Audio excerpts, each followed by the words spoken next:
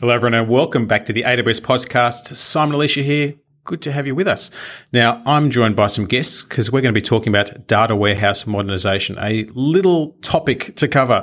And I'm joined by Carla Cole and Mick Bass, both from 47 Lining, and Chris Perkins from AWS. We're going to welcome them one at a time. So, Carla, welcome to the podcast. Thank you very much, Simon. I'm Carla Cole from 47 Lining, and I focus on sales and customer success. I help make sure that our customers' business needs are in alignment with the technical solutions that we provide them with. Fantastic. Welcome. And Mick, what about you? What do you do at 47 Lining? So Simon, I lead the 47 Lining team, and I work closely with customers really to dig into the value that they're trying to unleash through the use of their data. And I bring a mix of engineering skills and professional services delivery and the ability to dig into gnarly problems together with our customers. Love it. And Chris, my fellow AWS colleague, tell us about yourself. Yeah, I work with the AWS Quick Start team. I'm actually the manager for the team. And our reason for being is to make it easy for our customers to deploy workloads of different types on AWS. Fantastic. Now, we're going to talk about a data warehouse modernization quick start today, but maybe, Chris, if you want to just give us a quick reminder of the program and what customers can get from it before we talk to the detail of data warehouse modernization. Sure. As I mentioned before, we build reference deployments that are easy to deploy on AWS, and underneath the hood, what we're really using is CloudFormation to enable that. So we've got a bunch of different categories that our customers can go and take a look at, everything from DevOps to database storage, right through to security and compliance, and indeed big data and analytics, which is the topic we're talking about today in terms of data warehouse. These deployments, as I mentioned, are based on CloudFormation, but they also have some other scripting and other automations that are added to them. They're licensed under the Apache 2 license, so they're open source. They can be customized by our partners and by our customers alike, and they're available on the AWS Quick Start page as well as within GitHub. So if you want to take a look at them while we're talking today, you can go to aws.amazon.com/quickstart to have a look. Fantastic, and we'll put, of course, links in the show notes as well. So, Carla, before we dive right into the quick start we're talking about today, did you want to talk a little bit about who 47 Lining is? Because many of our listeners may not have heard of you. Sure. 47 Lining is the big data practice for Rain Cloud. Rain is an AWS premier consulting partner with big data competency. We help customers build, operate, and manage what we like to call data machines for their data-driven businesses. We find that these capabilities enable our customers to enter new areas of business, optimize customer experience, enhance revenue generation, allocation of resources, and improve operations. Our offerings are focused on enterprise-managed data lakes, data warehousing, predictive and real-time analytics, machine learning, and IoT. We've had the opportunity to work with customers in a variety of industry verticals, including energy, oil and gas, life sciences, gaming, ad tech, retail analytics, financial services, and media and entertainment. Awesome. So dealing deep in the data space, which is clearly where for most businesses they're collecting and hopefully using data for meaningful purposes. But I guess one of the reasons why we're talking about data warehousing is because data warehouses are traditionally big and expensive and quite cumbersome and are often very deeply baked into business processes and a very necessary part of business process. Yet often when I meet with customers, we talk about all the kind of white space that's not being addressed because the data warehouse is out of capacity or they can't license more of it, etc.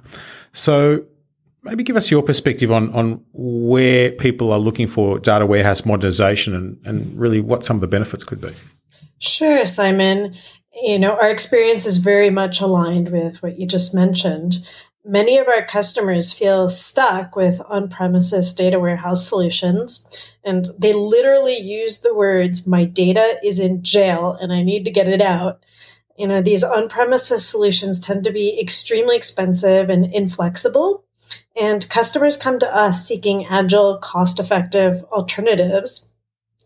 Tableau's data warehouse modernization quick start that we developed together with the AWS Quick Start team provides a customer-ready solution for a best practices deployment in the cloud. It demonstrates an end-to-end flow that enables customers to see the value of a full migration. And then should they actually choose to migrate, the quick start is configurable for a production deployment. The data warehouse quick start modernization begins by creating a secure and scalable environment within the customer's own AWS account. It then allows you to ingest data from a variety of data sources, including on-prem, SaaS, third-party, public data sources to answer customers' most important business questions. From there, the data gets loaded into Amazon Redshift for data warehousing and Amazon RDS for serving out the performant dashboards. And analyst users can publish the dashboards to Tableau server. And then business users can ultimately consume and visualize the published dashboards using either the Tableau server interface or their desktop version of Tableau. 47 Lining put together a consulting offer to help jumpstart customers with this Tableau Quick Start. During a 1-month POC, we partner with the customer team to ingest an appropriately sized subset of their data and carry it through the flow. For customers that have live OLTP data sources, we can develop ongoing transformation synchronization flows with Matillion. And we partner closely with the customer team to develop meaningful Tableau dashboards, publish them up to Tableau server, and demonstrate consumption by their business users. And then, should customers choose to fully migrate after the POC, we offer migrations and ongoing managed services. Fantastic. So it's kind of like an end-to-end approach. And one of the nice things with the quick starts is they are open source and you can spin them up and extend them and use them yourself. And Mick, maybe let's turn to you. I think it's interesting when we're thinking about building a solution. You talked about your experiences in building those types of data solutions, being able to bring together a whole lot of components under the auspices of CloudFormation. Maybe tell us about that architectural process and how this is built. Yeah, you bet, Simon. When we would talk to customers with AWS and Tableau, we found that there are a lot of customers that actually know quite a bit about how to develop and deploy Tableau dashboards. And then there are other customer teams that are, ramping the curve and understanding all of the relevant AWS database services. But there was a lot of murkiness in customers' minds about what's the best approach to actually combine usage of Tableau with the breadth of AWS services that might be relevant when you've got some use cases that are really trying to crunch very large amounts of data and take advantage of the price performance that can be brought by services like Amazon Redshift to really manufacture answers to complicated questions in very quick time periods.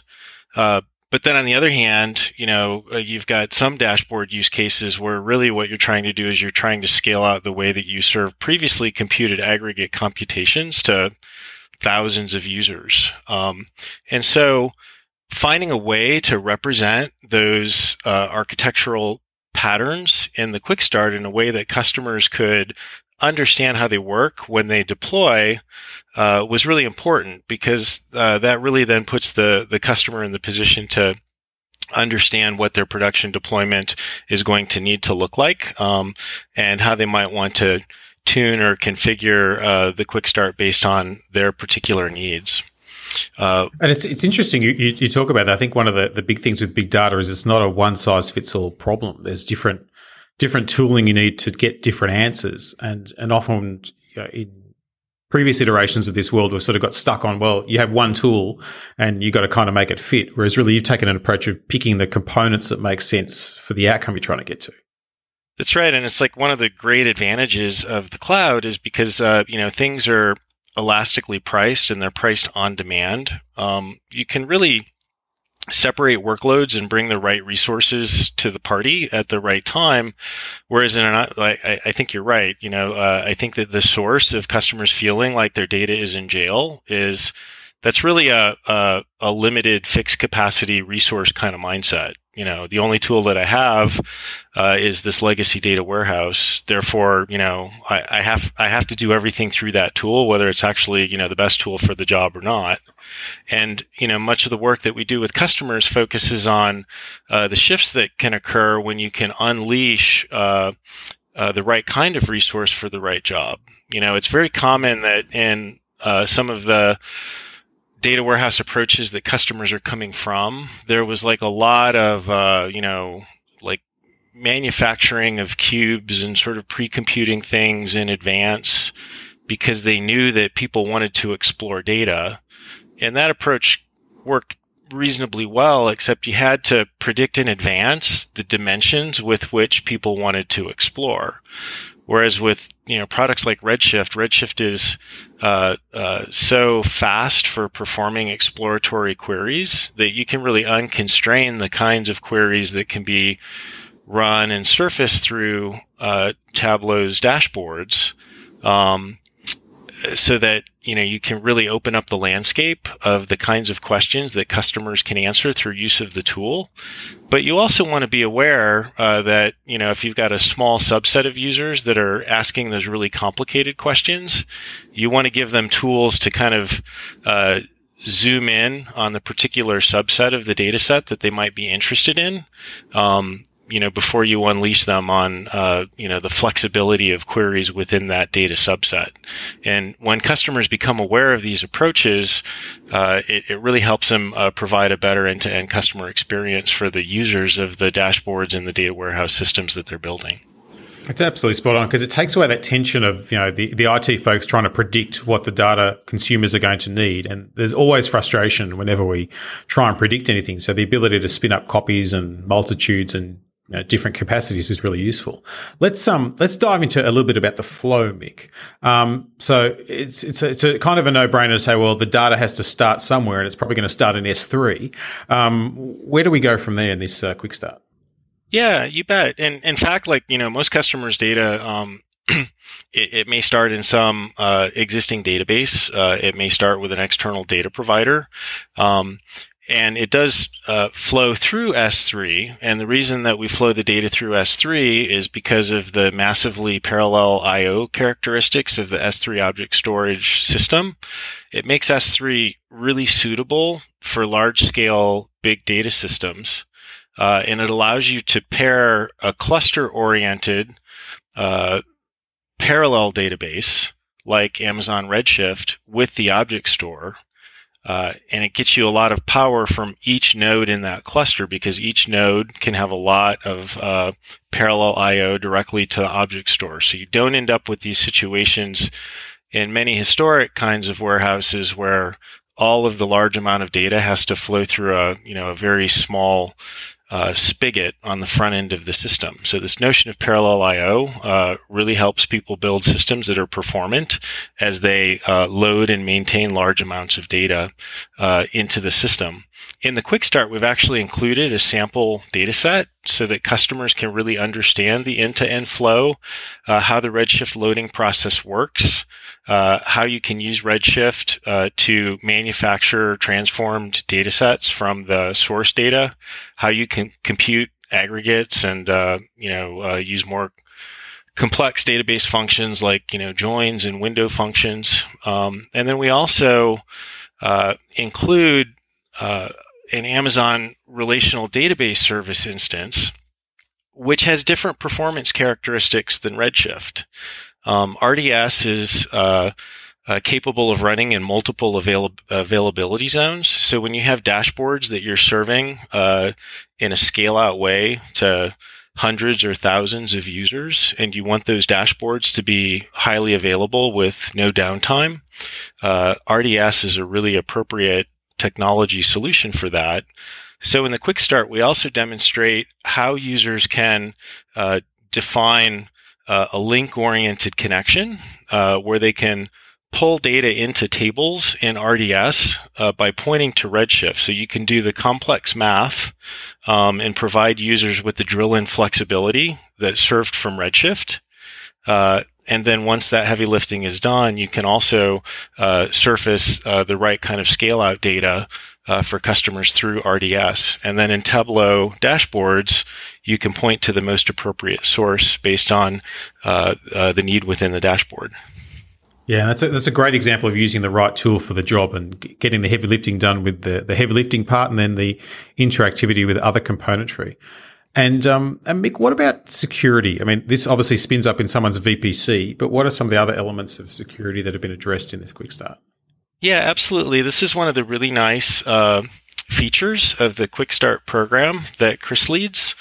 When you build a Quick Start, it allows you to pull from and leverage actually other pre-existing Quick Starts that are focused on things like what's the best way to build a best practice security-oriented environment.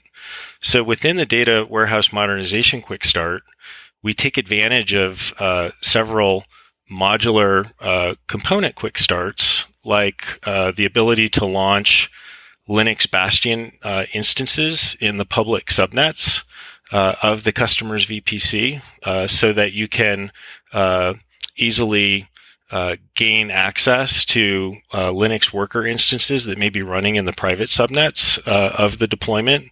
We also launch Windows Remote Desktop Gateway instances in a highly available fashion, so that you can use those remote desktop gateways to gain access to the VPC to log into and maintain, for example, the Tableau server instances. Or you could choose to launch the Quick Start into your own existing VPC using the enterprise security infrastructure that maybe your corporate InfoSec team has already blessed for your organization. Also in the Quick Start, when you launch in the configuration where we help you build the VPC in a best practices configuration, we take care to launch the right resources into public subnets versus private subnets, so that the resources that are holding your most valuable data, they're actually not accessible at all from the public internet. And then in the public subnet, we launch what's called a VPC NAT gateway that allows those private instances to have outbound communication to the internet, so that they can receive things like updates and patches. But instances from the outside can't, reach back in. So it's sort of like a one-way valve. The private instances can do what they need to on the internet, but not the other way around. Fantastic. And that secure by design approach is really what we want. So it means that when you're spinning up this Quick Start, you get going really fast, but you get going correctly, which is a nice thing.